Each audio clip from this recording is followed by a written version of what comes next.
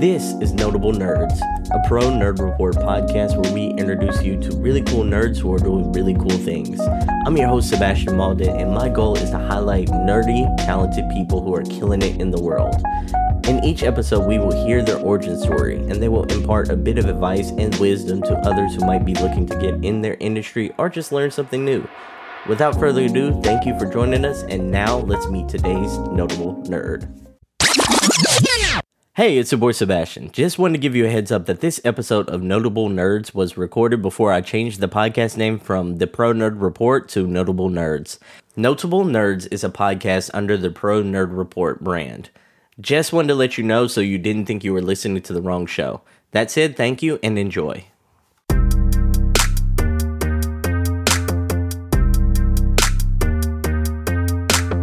Coming up on today's show, the founder and CEO of Game Jam, Josh Hafkin, joins the show to talk about the positive impact of video games, the current landscape of esports, and how you can get involved in esports. All this and more on this episode of The Pro Nerd Report. Topic number 1. Ladies and gentlemen, the Pro Nerd Report has a very special guest today. It is the founder and CEO of Game Jam, Jim Hafkin. How you doing today?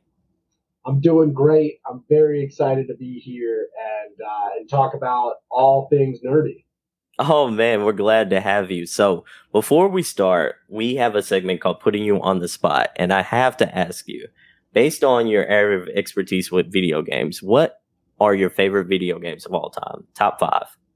All right, I'm gonna go old school. I'm not that old, but I'm gonna go older school. So I'm gonna do Zelda Ocarina of Time, just a wonderful classic.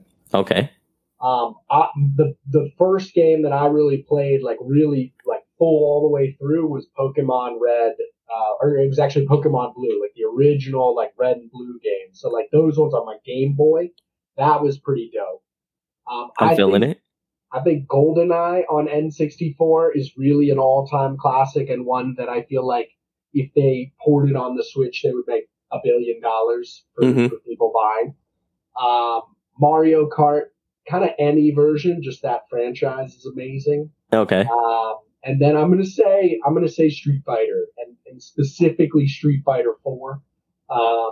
There's arguments to be made about different Street Fighters, but that was the one that I kind of invested more time in and fell in love in. And I got a Street Fighter tattoo here for that's dope. My love of what it has opened up for me. So before we dive into the show, I just want to elaborate real quick. You have to be a late 80s, early 90s kid, because that was straight my childhood that you just listed up right there. And I'm 31, so I'm he had to be in my same age group right there. Exactly, man. I'm 34, so not too much older than you. But yeah, I grew up during we grew up during a really sweet spot in gaming, and I feel like it was a lot of those GoldenEye and Kart on N64. I remember having so much fun with my friends in the living room. I remember watching too, and not necessarily always having to play to be entertained by video games, which is kind of one of those first kinds of me spectating and really enjoying as well. Yeah, man. So great memories from growing up. That's a solid list, because you were going one by one by one. I was like, okay, that's my childhood. That's my childhood. That's my childhood. Okay, that's a solid list. Yeah. So, for the listeners, tell us more about Game Jam. Yeah, so Game Jam is an education, training, and broadcast center based out of Rockville, Maryland, right outside of Washington, D.C. And our whole thing is kind of bringing a holistic gaming and competition message to, and experiences to our community. So we have 3 key programs that we have and drive forward. We have our camps program, which is, a really robust summer camps program. We got multiple locations. We do things online. We do things live. And we're expanding up and down the East Coast with that program, which is really cool. We have our Mid-Atlantic Esports Conference, which is 16 DC, Maryland, and Virginia-based universities that battle it out in a variety of different esports in the fall and the spring. You can check out all the member schools at maec.gg. It's awesome. They're really cool. And we're like one of the first kind of regional esports conferences that has existed to support an esports ecosystem. And so that's a program that we drive forward and that we're, me as an athlete, I'm incredibly proud of, because I feel like we're giving a great service to those students. And then the last thing is content. We do a lot of content and educational content, training content, and a bunch of original content. And so we're all just trying to always create. So those are the three things that kind of Game Gym does, among probably a bunch of other things. That sounds amazing, and I'm glad you're giving a platform to other people, especially like in the esports category. So can you elaborate on the games that y'all play at the conferences? Yeah. So this season, we're going to have 4 different games that the colleges are competing in. We're going to be competing in Valorant, Overwatch, Rocket League, and League of Legends. And I'm incredibly proud to say that our conference is part of Riot's CLOL. So for those of you who don't know at home, Riot Games owns League of Legends. They have a collegiate championship. And our conference champion, the person who comes out of our conference, gets an automatic bid to the CLOL championship.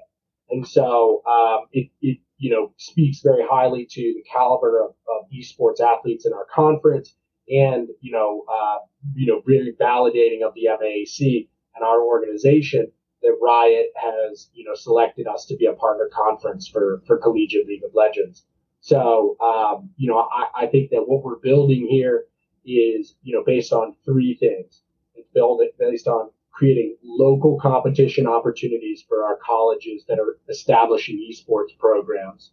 It's about highlighting high school esports talent so that they can be, found and hopefully move up the line where there's scholarship opportunities and other opportunities in esports, both locally and nationally. And then the last piece of the puzzle was creating opportunities for graduating juniors and seniors to have career fairs and opportunities both locally and nationally to help those esports athletes matriculate beyond college. And so those are the 3 goals that we set out to strive for with the MAAC. And I'm incredibly proud to say that I think we do a really great job, and there's definitely things that we can work on, but we're always each season, this is our 4th season. Each season, I think we're improving and getting better at what we do. And so that's all you can ask for. That's really cool. So how does one get involved in that? Say like one kid out of high school or like a young adult in college, say they want to be a part of the esports conference. How do they get involved? Yeah, so it's just like traditional sports in that sense. So if you are at a college campus right now, you probably have either a club or an official esports organization. You can apply and try out, just like you would for soccer or basketball. And those organizations, come together to compete as a conference. So what I would say is look locally.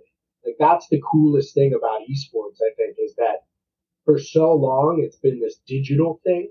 Mm-hmm. And now we have an opportunity to bring it back local. And it used to be local. Like if you think about it, arcades were a place where we all came together to play games. And then, as you and I grew up, it kind of like arcades got a little seedy.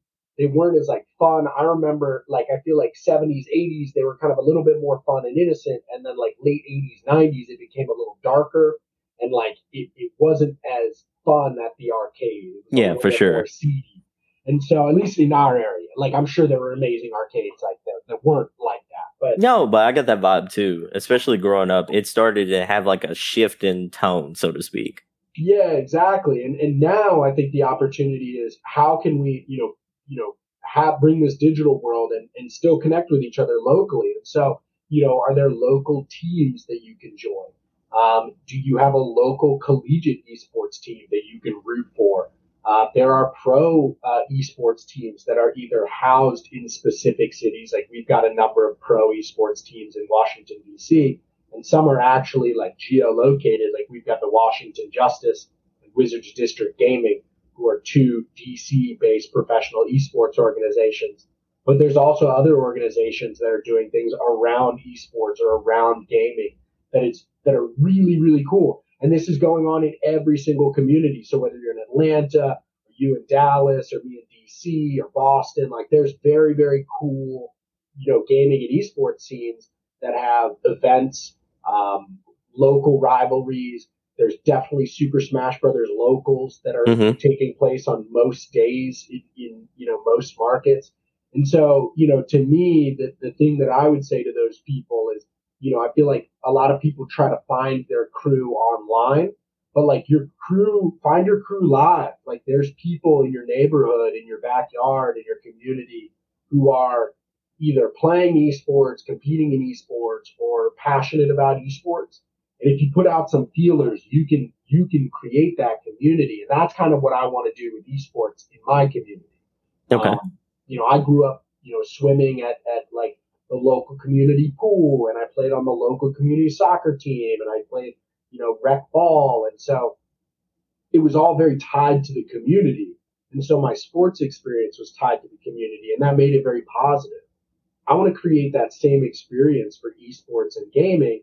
And I think that that's like one of the things that we need in this world is better onboarding of kids into this world.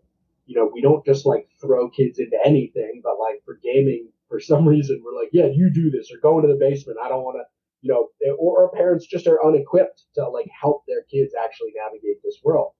So, I think that there's a lot of,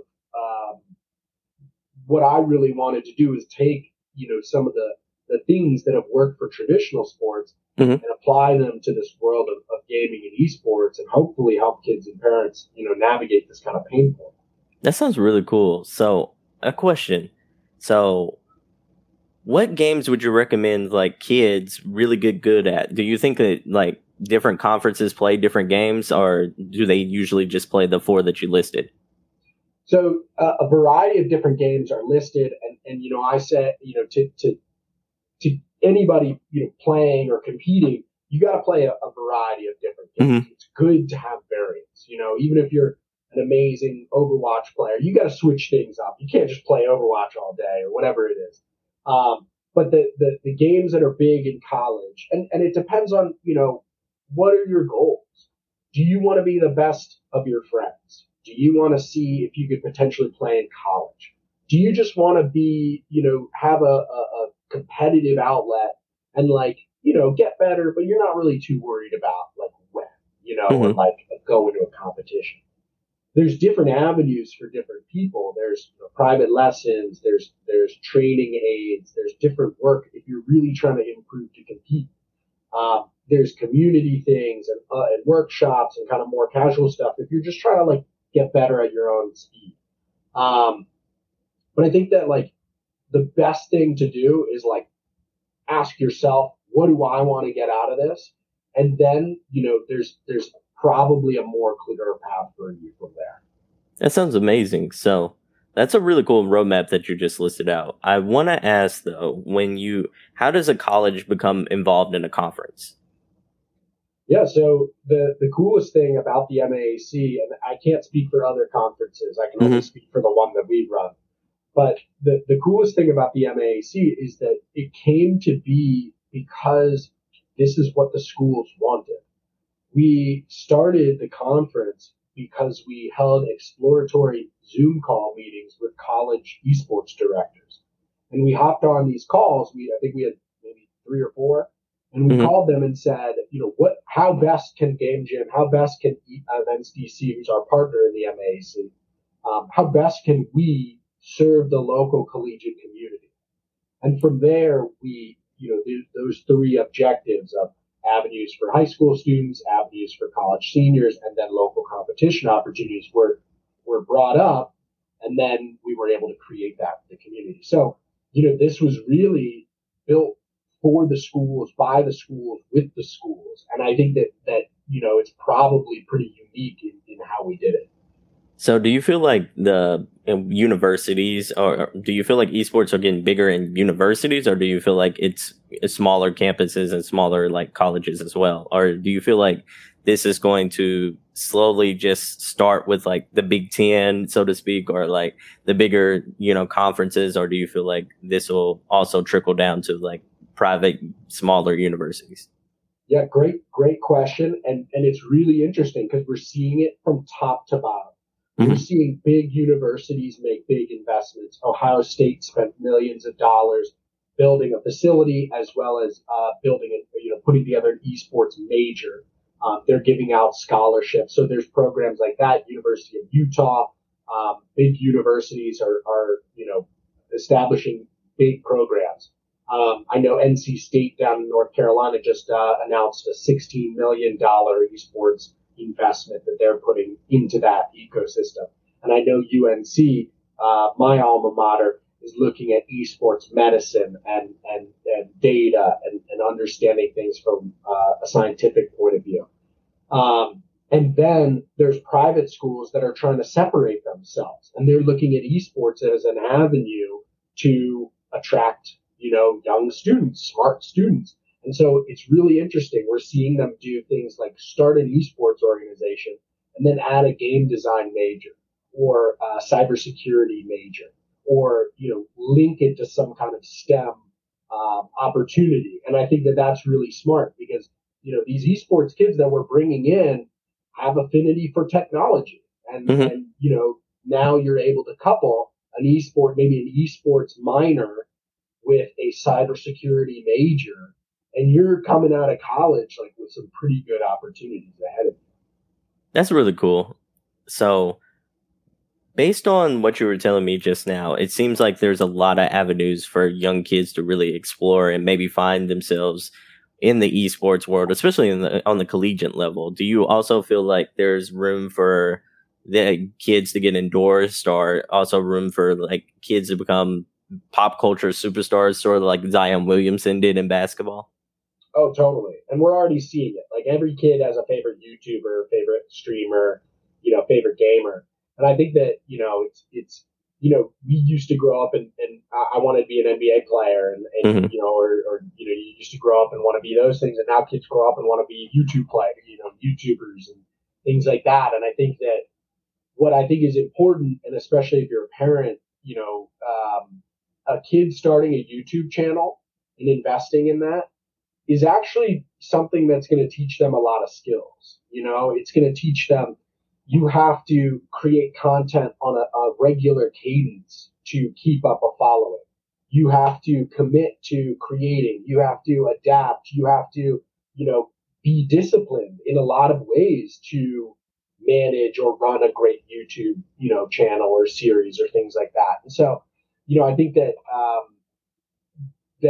we're seeing a lot of I want to be a YouTube star someday, and that's Hmm. great. But most kids aren't going to do that. Most kids are just normal kids, and they'll all find jobs doing other things. But it doesn't mean that their love of gaming or starting a YouTube channel, like if you're a parent at home, yeah, why not? Like let your kid, think he's going to be a YouTube star for a number of years, and maybe he makes it, and maybe he doesn't. In the same way that we do we let kids, think that they're going to go to the NBA until they're 19 or 20, and then, reality hits. And so, I think that that's the biggest thing with this world is just kind of normalizing it a little bit more and kind of treating it like we do everything else. Okay. So let's talk about some of the resources Game Jam offers. So can you elaborate on some of those? Yeah, absolutely. So one of the things is that throughout all of our programs, what we really do is we try to think of you and the gamer holistically. Mm-hmm. So, we are really concerned about like making sure that we treat the whole person. And that's not treat, but, we are going to help you be a better gamer, but we're also going to talk about the importance of good sleep. We're going to talk about the importance of balance. I'm a big proponent of, you have to have other hobbies. And gaming is great, but you got to pick up other things. You have to have balance in your life. You have to have other things that kind of help give you something to take you out of this world. Mm-hmm. Um, I love music. I'm a big music guy, and I think that like anybody, if you think about it, doing this on the keyboard is the same as this on a guitar, and you're working on your practice as you take a break from gaming. Um, so those are the things that are kind of the core of everything that we do. Treating the gamer as a person, talking about healthy gaming habits, that you need to find a stopping point, that you need to, have balance in your life. So those are the things that we, kind of teach. And then we've got, full day summer camps. We've got individual private lessons. We do sporadic kind of workshops on different things.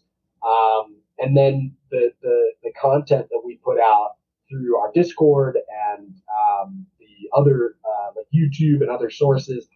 That's kind of the other arm that we have where we're really trying to push that, game differently message. Okay. So let's talk about the inspiration behind Game Jam. What got you started with this?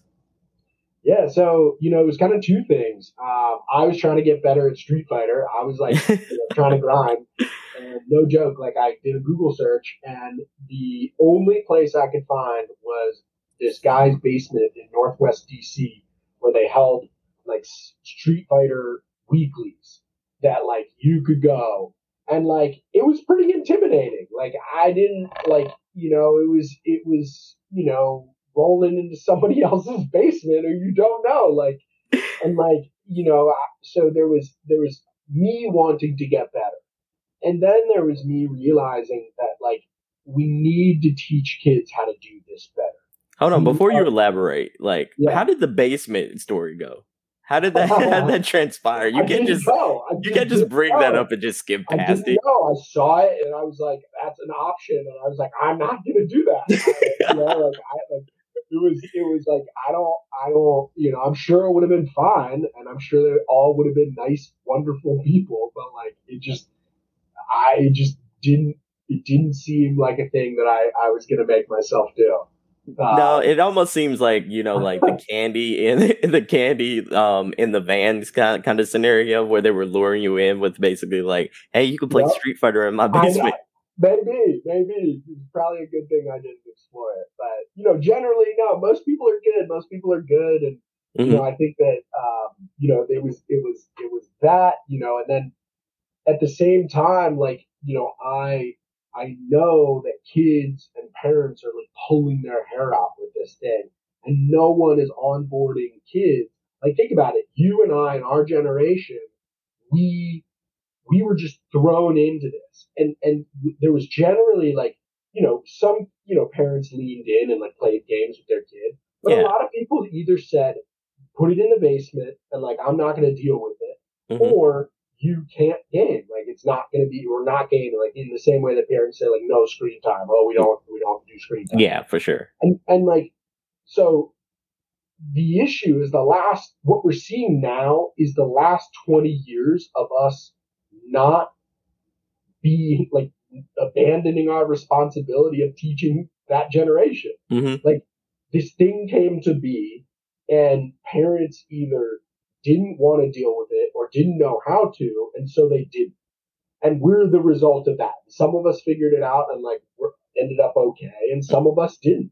And like we need to teach kids about this world because it's complex, it can be dangerous, it has addictive qualities to it, and also it can be wonderful and a joyous place as well. And so like the two biggest things missing from kids, learning how to game are structure and coaching, or structure and kind of like supervision.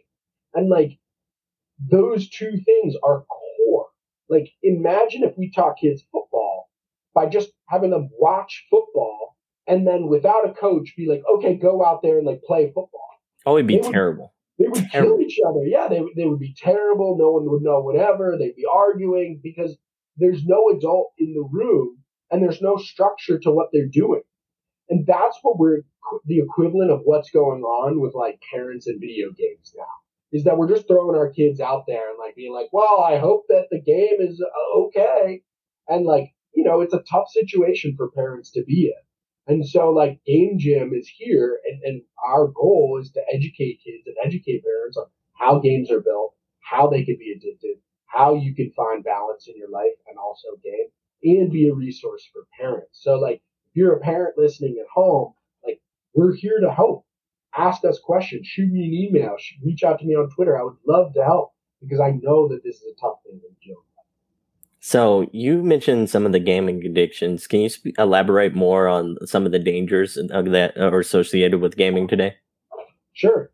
So I don't necessarily think that there's a gaming addiction in terms of like, I think it's more of a byproduct of something else. I think that like you have addictive tendencies and this is, an avenue that you choose, or you're having a tough time in life. And so you escape to this world. I don't necessarily think it's the games themselves. They are built to be addictive in a way, but I think that like it's more about we need to treat the person, and it's not as much about the games. I'm right there with you.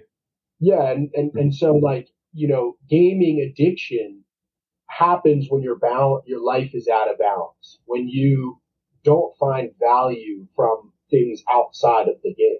And so that's what we're really about, like coming to be together, having people that about, that you're there, who care about you, who, will ask you, that was the thing, like when I was swimming or playing soccer, like you show up and like if you're in a bad mood, your coach takes you aside and said like, hey man, like, are you doing okay? And you have an opportunity. Maybe you don't take it, but you have an opportunity to be like, oh, coach, I had a really rough day, blah, blah, blah. And like that you don't get in this gaming world. You don't get those moments to like, mentor. So what is it like mentoring these young adults and young kids? It's amazing. It's the best because, all of a sudden there's this thing that they, have been told is either bad or doesn't have value. And now all of a sudden somebody says it has value.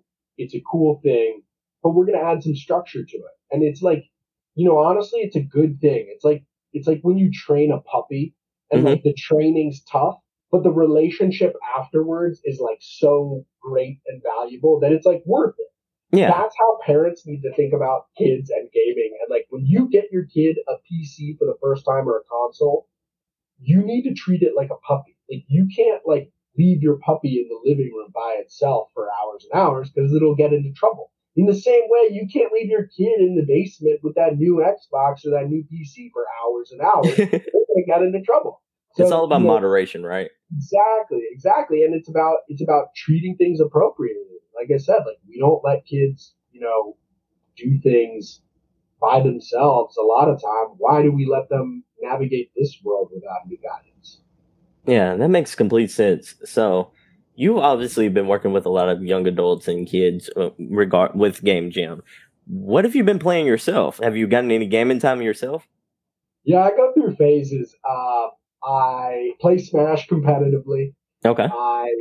So I entered tournaments. We had an amazing tournament that we ran called Flex that we ran for, it was like 36 straight tournaments before COVID shut us down, and then we lost our venue. So that was a bummer. But yeah, big competitive Smash guy. Were you playing Melee, Brawl, or Ultimate Smash? Ultimate. Ultimate was the new one. But I started with Smash 4, which was pretty rough. But then I'll play some Apex and stuff like that. But what I've really been trying to do is find some games that are less competitive and less stressful.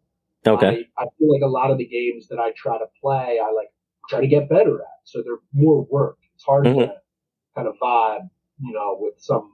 I need a little bit more relaxation there. I'm looking for that. So what do you game on though? I have a PC and I have a Switch. Okay. So, for your PC, do you mostly game on Steam or Epic, or do you use like Xbox Game Pass? Yeah, I bounce around. I usually just download the client. So I've got like Origin, I've got, Epic Game Launcher, I got, Battle.net and all that.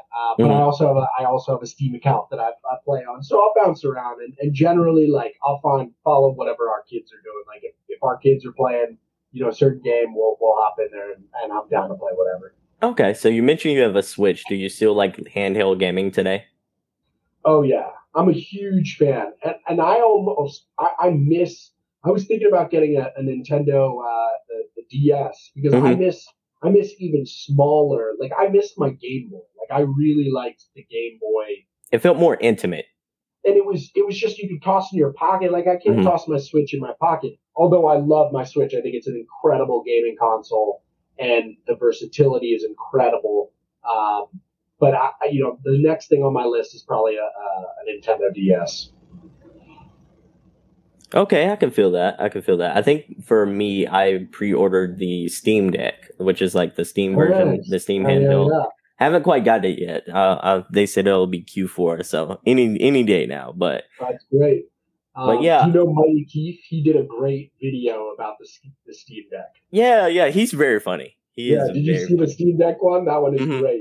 It Where was so good. Nintendo was reacting to the Steam Yeah, Deck yeah, news. yeah. Send out the ninjas.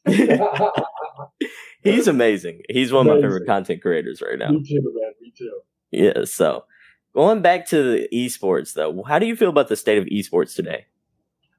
It's interesting. It's there's been a reckoning lately in terms of dollars and investment dollars. The recession's kind of made everybody tighten their belts, and there was a lot of money that flowed into esports in a lot of different ways that you know was not necessarily well intentioned all the time. It was very money grabby. Hmm. And so now what we're seeing is kind of a righting of the ship in a lot of ways. And the organizations that come out of this are going to be leaner. They're going to be, more efficient. And hopefully they're going to be the right ones that were doing things the right ways. Esports going forward, I see a lot of opportunity at the collegiate level where it's going to absolutely just expand and explode. I see a lot of opportunity at the high school level where it's just going to explode. And the pro scene. I mean, like League of Legends is the biggest game in the world, and it's like 11 or 12 years old. Hmm. So think about it. Like the NBA has to exist. Like first, the NBA was grown men playing basketball. People weren't playing basketball in college. You have to establish the pro scene, and then everything else kind of trickles down. And our pro scene is barely established. So, the status of esports is that it's this like, it's this, it's this like building, made of scaffolding that like we're trying to build up, but like it's on shaky ground, and like every once in a while, like somebody's gonna like rip out like a beam, and everybody's gonna be like, "Oh, is the thing going over?" Hmm. And like, that's really what esports is. It's a lot of us walking on tight ropes as we try to like build this like amazing scene for our communities, and it's awesome, but it's stressful. So do you feel like it's still in the infancy stage, like as a sport as a whole, or do you feel like it's starting to advance and become more of like a predominant sport? I know it's not like the big three in America, which is like baseball, basketball, football, but Yeah. it is recognizable. When people hear esports, they do know what it means now versus like 10 years ago that wasn't quite that recognition wasn't there. Yeah, totally. And the pandemic really helped too when sports were shut down and kind of people looked at video games in a different light during those couple of years. But I think esports are deceiving in a way Hmm. because you can get a lot of eyeballs and a lot of impressions digitally, which means something, but people are still trying to like figure out necessarily what it converts to.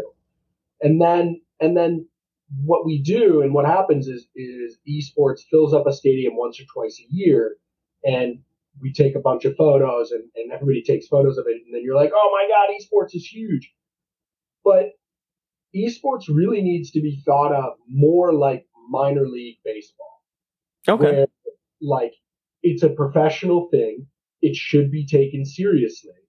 But in terms of like the fandom and the way you interact with your community, it's very small crews doing a lot, trying to do everything they can to like bring the community in together. And so, like, I see it being very similar to minor league baseball in that sense. And then, every once in a while you have like a championship and you fill up a stadium and like that's awesome. So Mm-hmm. the main thing, and like what I was talking about with that reckoning, is that for a long time we've been selling esports as a major league sport. And what we're seeing is that it's very much like minor league baseball.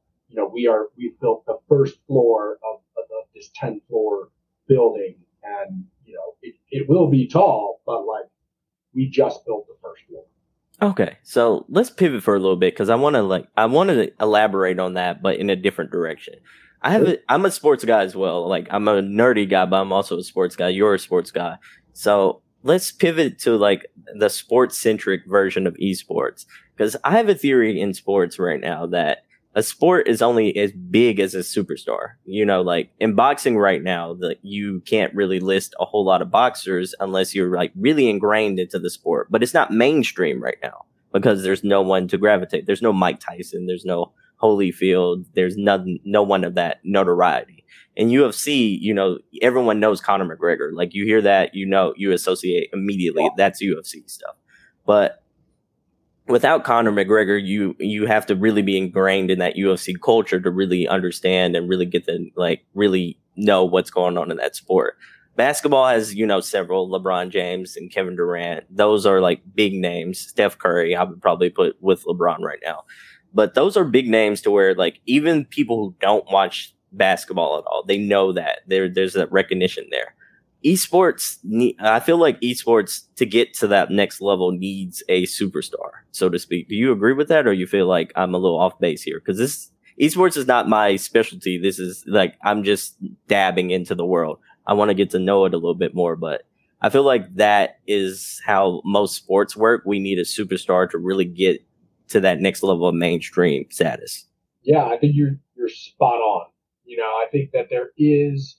So when you think about esports, there is not. If you think about gaming, I would say the person is Ninja. Mm-hmm. Ninja's probably the most breakthrough that like your mom may recognize because she Mm-hmm. saw him on Ellen or something like that. Like that's kind of like he's probably, but he's gaming. He's Fortnite and not necessarily like LeBron James or like the competitive. And I don't think necessarily we've had that breakout star yet. And it makes a huge difference. And for sure. The thing that the analogy that I will make for people is like, how many people can you name in swimming? Besides like, Michael Phelps, basically. Besides Michael Phelps, and then since Michael Phelps happened, now you know about like Ryan Lochte, and now you know about like a couple of these other guys, and like maybe like one or two other people. But like it was really Michael Phelps. He's the gateway athlete, so to speak. Totally, exactly. So I think you're spot on in the sense that like esports doesn't have a recognizable figure who's out there being an evangelical for the sport. I think esports have, and also esports is kind of like saying sports. So like there are people who are leaders in each of these esports, in each of these mini, kind of ecosystems. But they've not really gotten that commercial success where like man on the street will know who they are.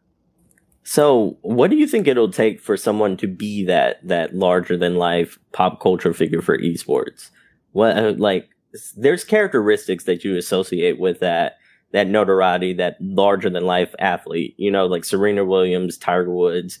Like you think golf, especially us growing up as we did, you hear Tiger Woods, immediately golf comes to mind. He was just that guy, like even before LeBron James, you heard MJ, just two initials, MJ, and you knew Michael Jordan.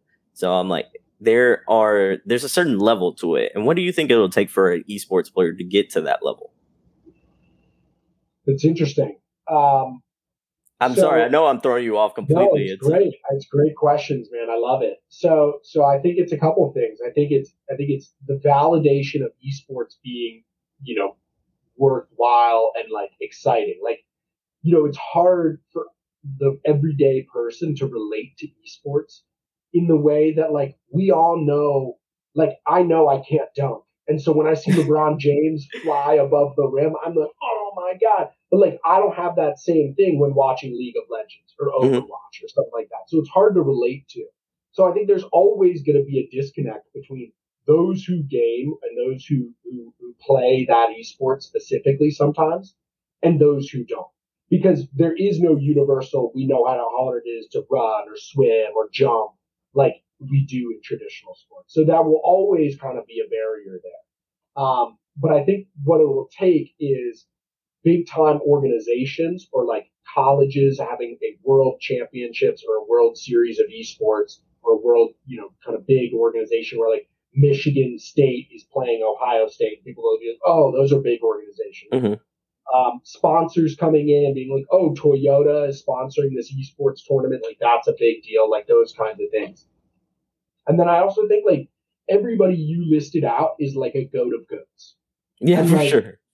like you have to be great at something for a very long time. And like I was saying, like League of Legends has a couple of those people. There's guys Bjergsen, there's this guy Faker who's probably the MJ of League of Legends.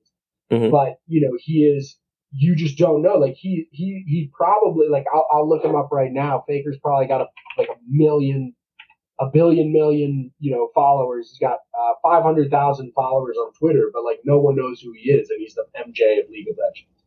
So like, it's just tough, man. It's tough to make those connections. Yeah, it really is. You brought up a good point there about like sports being so much larger than life in the sense that it's almost we fantasize about it. They're doing things that we can't necessarily do. But do you feel like League of Legends might need to pivot away from that game in general from esports? Because I don't necessarily know if people look at League of Legends and go like, I want to be that guy who can master that game. Perhaps it's the games itself instead of the league is what I'm kind of alluding to here. Yeah, I think games will come and go. Games will ebb and flow over the years. And I think accessibility is going to be the biggest thing. So, one of the things that I see, taking place over the next, decades or so is I think Rocket League is going to be the biggest game in the world because I think every single high school and every single middle school is going to have an esports team in the next 20 years. Mm-hmm. Let's say 30 years, just to give us a little buffer. So every single middle school or high school is going to have an esports team in the next 20 to 30 years. And I hope it happens sooner than that. I hope it does. Faster than others, yeah. Totally. But like, let's just say 30 years is a good buffer. It's a long time. But they are going to look at what games are we going to play. And League of Legends is PC based. Okay. And you need 5 people playing different roles. Very, very hard. Overwatch, shooting game, very hard to understand what's going on the screen. Valorant, first-person shooter, any kind of first-person shooter game is probably going to get nixed as a middle school, especially a middle school. But, most high schools, if they're starting their programs, they're going to start with a non-shooting game. So that they get the administration on board, they get the parents on board, and all that. Do you think even Splatoon would have a hard time finding? I think any shooting game. Yes. Oh, wow. I think any shooting game is going to have a difficulty or more resistance than a non-shooting game. Okay. And so, what are you left with? You are left with Rocket. You are left with this game that is free to play, that is universally understandable, that mom and grandma can watch and root for you and know exactly what's going on. And every county board in every middle school and high school across the country will approve it. I think that's spot on because a good sport, especially a mainstream sport, needs to be simplistic enough that where like audiences will gravitate to it and understand it on a surface level. There is minute details and there is like very expert like analysis that you can get out of that. But I feel like for the top level sports, you really just need to have that surface level understanding, and then you'll get a whole lot of more people into it. 1,000%. And everything from just how you view the game in that third person view, which is how we view basketball and soccer and more traditional sports. Like if you look at Overwatch does a lot of first person view and then switching first person view to first person view to my team's first person view to their team's first person view. And like, if you don't know what's going on and know to be able to, oh, that they're switching, who they're switching to, like, I couldn't really understand Overwatch until I played. And now that I've played, it's a beautiful, amazing game. I love the dance and I can see it and watch it, but I still think it has watchability issues at like a very high level. And like, even I, like, who understand what's going on, struggle to follow a broadcast of that game. So yeah, I think that those things are absolutely going to point to Rocket League being, to me, the biggest sport, the biggest esport in the world, because it's essentially going to be everybody's intro esport. Whether it like remains that way, like that, that's for time to tell. But I just see that being the trend because I'm the one dealing with county boards. Like, I work with Montgomery County Public School System here. I work with Northern Virginia Public Schools. I work with DC Public Schools. And I'm having these conversations with all of these administrators. And these are the conversations that we're having. So, I'm not just like, pulling, just speculating to speculate. These are based on conversations where this is what school boards are willing to approve. So let's elaborate on how the conversations with school boards are going. Do you feel like most modern day like schools are more accepting of the esports programs, or do you feel like it's been an uphill battle? Do you feel like the people in charge actually understand esports very well, or do you feel like it is very much you have to introduce esports to them and then also pitch them, like the direction that it's going in? Yeah, I mean, we do a little bit of all of that. But the teachers and a lot of the people that we work with are incredibly well intentioned, who want to do this and provide this service for their kids because the kids have asked for it, and they a lot of times don't necessarily know how. So a lot of the people that we work with are passionate people who love their students, and they're looking to provide this outlet for them. And so it's done with a lot of love from these teachers. And so the tough thing about it is that right now the people who approve budgets are generally older than us. They're probably like 60, 50, 60, maybe even 70, 50 to 80, in that range. And they didn't grow up in this world. They don't have value. They don't see value in this world. And the other thing that's happening right now is we're going through a recession and we're having tough financial times. And whenever that happens, recreation and those things are the first thing that gets cut. And generally, I like, even as a parent now, like, I would probably cut my kids' gaming private lesson that I'm getting them. Like, say they get a weekly private lesson and a weekly music lesson and a weekly basketball lesson. Like, I will probably cut the gaming lesson before I cut the music or the basketball lesson. Yeah. So it's like, that's kind of what we're seeing. And so, it's tough for teachers who have, not a whole lot of resources. It's tough for people who have to look at budgets and say, okay, well, our whole school is underfunded because we don't pay our teachers enough and we don't fund our schools enough. That's insane, but like, that's the reality of the situation. And then it's like, okay, cool. We're going to allocate $20,000 or $10,000, even $5,000 sometimes to gaming. And people look at that and they're like, well, how can we justify this?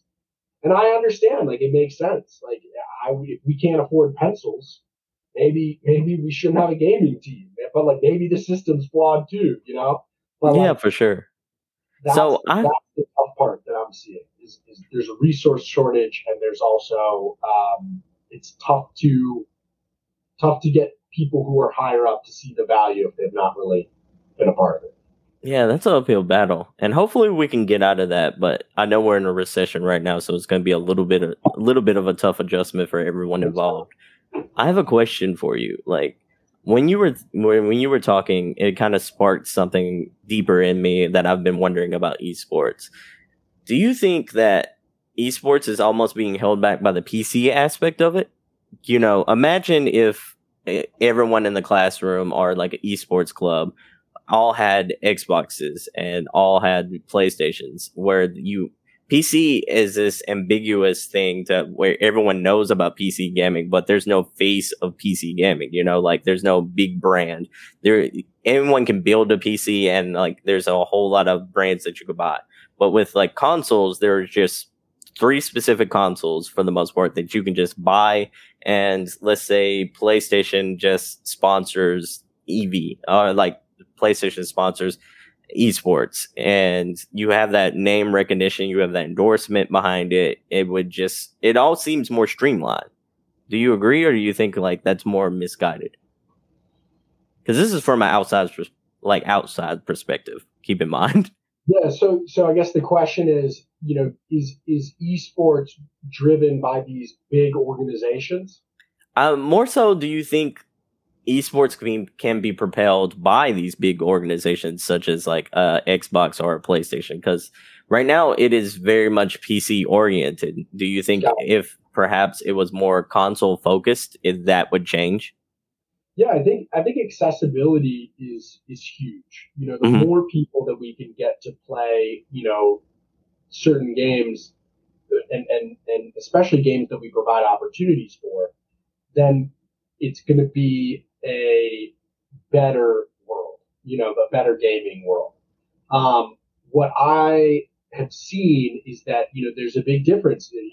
Smash is much more of a diverse crowd that you'll see because the Switch is cheaper and it's meant to be played in your living room with your family and your friends, and a high-powered gaming PC that you play a fast-paced, a high frame rate. So like the high-powered gaming PCs are generally used for very, very high-end esports, and then ideally for first-person shooters. So those are the ones where they're sending lots of packets up and down. So you've got to have a really high-powered machine, lots of cooling fans because you're working hard to send those packets back and forth. And I think that there will always be a place for that high-end gaming, but I think at the community level and at the lower level, that's why it's awesome that Rocket League is available on the Switch. It's free to play on the Nintendo Switch, and so it makes it super accessible. That makes sense, because I was thinking you were mentioning some of the funding issues that schools are going to have coming up, and that they already have right now. Gaming PCs cost a pretty penny for the most part, especially if you're not building and budgeting here and there or like bargain bin shopping. But an Xbox Series S costs $250. So it's like the price of $250 versus a high-end gaming PC. And if you're playing everything but League of Legends, you can still play all those games on that Series S. Yeah, I'm not sure. Is that the new Xbox? Yeah, so okay, so $250 seems very cheap for the new Xbox. I think it's more like but at the end of the day, it doesn't really matter because one, they sell the Xbox at a loss because they don't really care and they know they're going to make money off of the games anyway. But like the main thing is, for gaming and esports to be more accessible, the platforms have to be more accessible. So making something free to play or a console is definitely an opportunity. But the main thing is that like esports should have opportunities for everybody. It should have opportunities at the community level, at the lower level, at the less competitive level. And there should be a place for that high-end gaming PC as well. The issue that I would say is that if you're an organization starting an esports program, start a Smash club. Don't start a League of Legends team. Like, that's the thing because, Smash gets people together. It's a community event. Switches are cheap. Versus League of Legends, which is PC based, where you have to have 5 different people playing at 5 different roles. It's very complex, and you got to deal with internet issues. So there's, the main thing that I want is like, I want people to if you are going to start an esports team, come rap with us. Let's talk it through what your intentions are, what your budget looks like, and we make sure you build the right thing. I don't want people to spend a bunch of money, get burned, or not build the right thing for their community because they didn't ask the right questions. So let's dive deeper into something you just mentioned. How, like, contacting you, advice for starting an esports team. How does that work? Yeah, my email is josh@gamejam.com. Shoot me an email. I'd be happy to rap with you if you're a parent, if you're a kid. I think that it's one of the great joys that I have, and is rapping with people about esports and helping them out. You can follow and check out our Twitter. Game Jam Esports is our handle across all social, but we're very active on Twitter. And then my Twitter is Extra Barbecue, and you can hit me up there. And I'm not too cool, but I do post pictures of my cool dogs sometimes. So one last topic before you go. So how do we go about challenging you in a game? We want to see how good you are in the sticks. So how do we go about getting you on? You know what you do? You come to Super Smash Con, which is not this weekend, but it's next weekend in Virginia. And it's one of the biggest Smash events in the world. And I will be there with my controller putting up my dukes. Come challenge me. Come challenge me there. So are you going to be doing any footage there? Or are you going to be like live streaming anything? Yeah, we'll be there. I'm not sure what our marketing plan is for there, but Game Jam is a proud supporter of Super Smash Con, which is the largest Smash event and largest Smash competition in the world. And we host the warm-up area. So for all the Smashers who trying to find a place to warm up, we offer setups that are available for 30 to 45 minutes right before somebody's set time. So they will have a setup where they can get some warm up in. We'll have a coach potentially who could warm up with them and then get them off to their set. So very excited about that. So people can get like a strong advantage against you going into this. Who do you play as?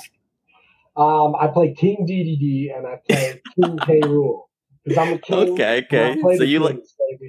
So you like playing with the big boys. I'm a big boy. I'm a king, and I like playing with the kids. All right. Before you go, any last things you'd like to shout out? Any messages you'd like to send to the audience? No, man. Thank you. Thank you for giving me this platform and letting me talk about this stuff. And I hope it was helpful for anybody. And if you or anybody else has questions about this, in the future, I'd be happy to help. And hope I can point you in the right direction. Josh, thank you so much for being on the show. We enjoyed having you. We can't wait to see you again. Looking forward to it, man. Thank you so much. All right. Bye, Josh. Hey, what's up, everyone? Thank you so much for listening to the episode. I just want to remind you that you can get Notable Nerds every single Thursday, and we're going to bring you the dopest guest in the nerd community. If you want to suggest a nerd that you think should be on the show or discuss topics of an episode with others, join us on the Pro Nerd Report Facebook group. Once you're in, go ahead and provide some feedback. The link to join us in the Pro Nerd Report free Facebook group is in the show notes. We want to thank you for joining us today, and we hope to catch you every single Thursday. Holla at your boy later. Peace.